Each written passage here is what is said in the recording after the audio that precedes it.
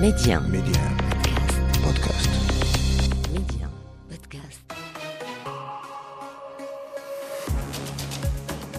Bonjour, c'est Hakim Tamim. Bienvenue dans le podcast Le meilleur de le vestiaire et voilà ce qu'il faut retenir aujourd'hui.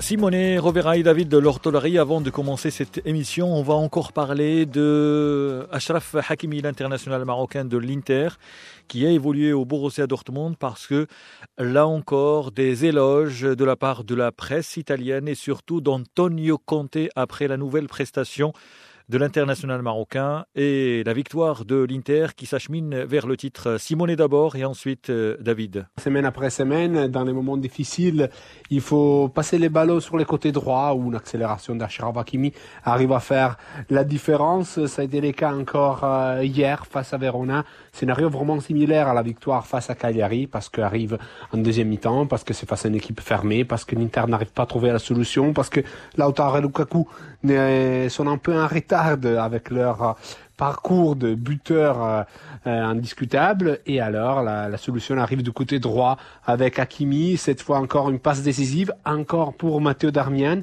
L'autre latéral défensif, celui qui joue sur les côtés gauche. Et donc, on peut dire l'emblème, les symboles du football d'Antonio Conte.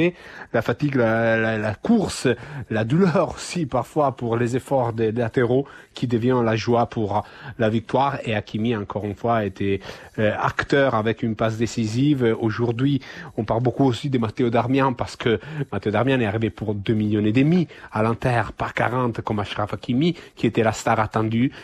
Donc, d'un côté, on a la surprise du buteur inattendu Darmian avec ses 32 ans. Et on a de l'autre côté la jeunesse et la force d'Achraf Hakimi qui a aussi pris un poteau sur coup franc et est devenu protagoniste en plus à la fin du match pour cette phrase d'Antonio Conte sur le fait qu'Achraf Hakimi peut tout faire à l'Inter, tout faire, sauf une chose, frapper les pénaltys. Il est beaucoup plus présent, il est beaucoup plus habitué à l'effort, il est toujours plus efficace, on peut dire, de la moitié terrain vers la surface adverse, mais c'est vrai que l'école Conte, c'est une école supérieure, c'est presque une université du football défensif, et ça a aidé beaucoup Hakimi à s'améliorer. Donc Hakimi est devenu vraiment indiscutable à droite, parfois peut être remplacé pour souffler un peu, mais comme il y a aujourd'hui l'Inter qui a un rendez-vous par semaine, c'est vraiment devenu un des joueurs qui n'échange pas Antonio Conte avec Lukaku et Lautaro. Je pense qu'aujourd'hui, Hakimi, c'est un joueur vraiment supérieur à celui qu'on avait connu il y a quelques années à Dortmund, à ses débuts à Madrid évidemment, mais c'est un défenseur plus complet et c'est un attaquant, quand il attaque, encore plus efficace.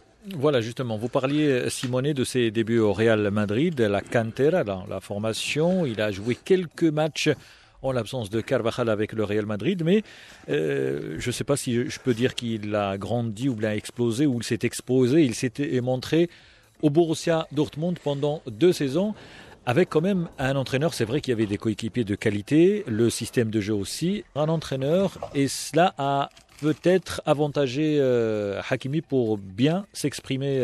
David L'Ortolari, vous l'avez vu au Borussia Dortmund pendant 2 saisons. Oui, je suis parfaitement d'accord avec le tableau dressé maintenant par Simone, parce que on avait à l'époque un joueur qui avait un punch formidable.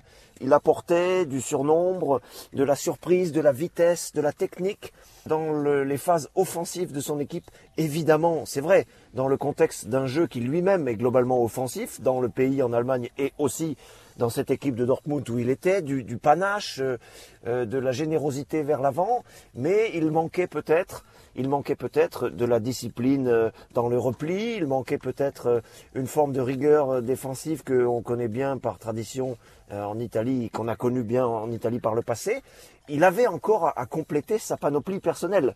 On était surtout sur l'enthousiasme de ce qu'il proposait dans les phases offensives et dans les actions offensives. Et donc, il a eu à progresser. Et effectivement, je suis tout à fait d'accord avec Simone, il y avait un nouveau palier à franchir pour lui pour être plus complet. Il a progressé depuis qu'il a quitté Dortmund, c'est évident. Rendez-vous demain pour un nouvel épisode du meilleur de le vestiaire. Pour ne rien rater du football chez nous et dans le monde, abonnez-vous à ce podcast pour être les premiers à recevoir les derniers épisodes.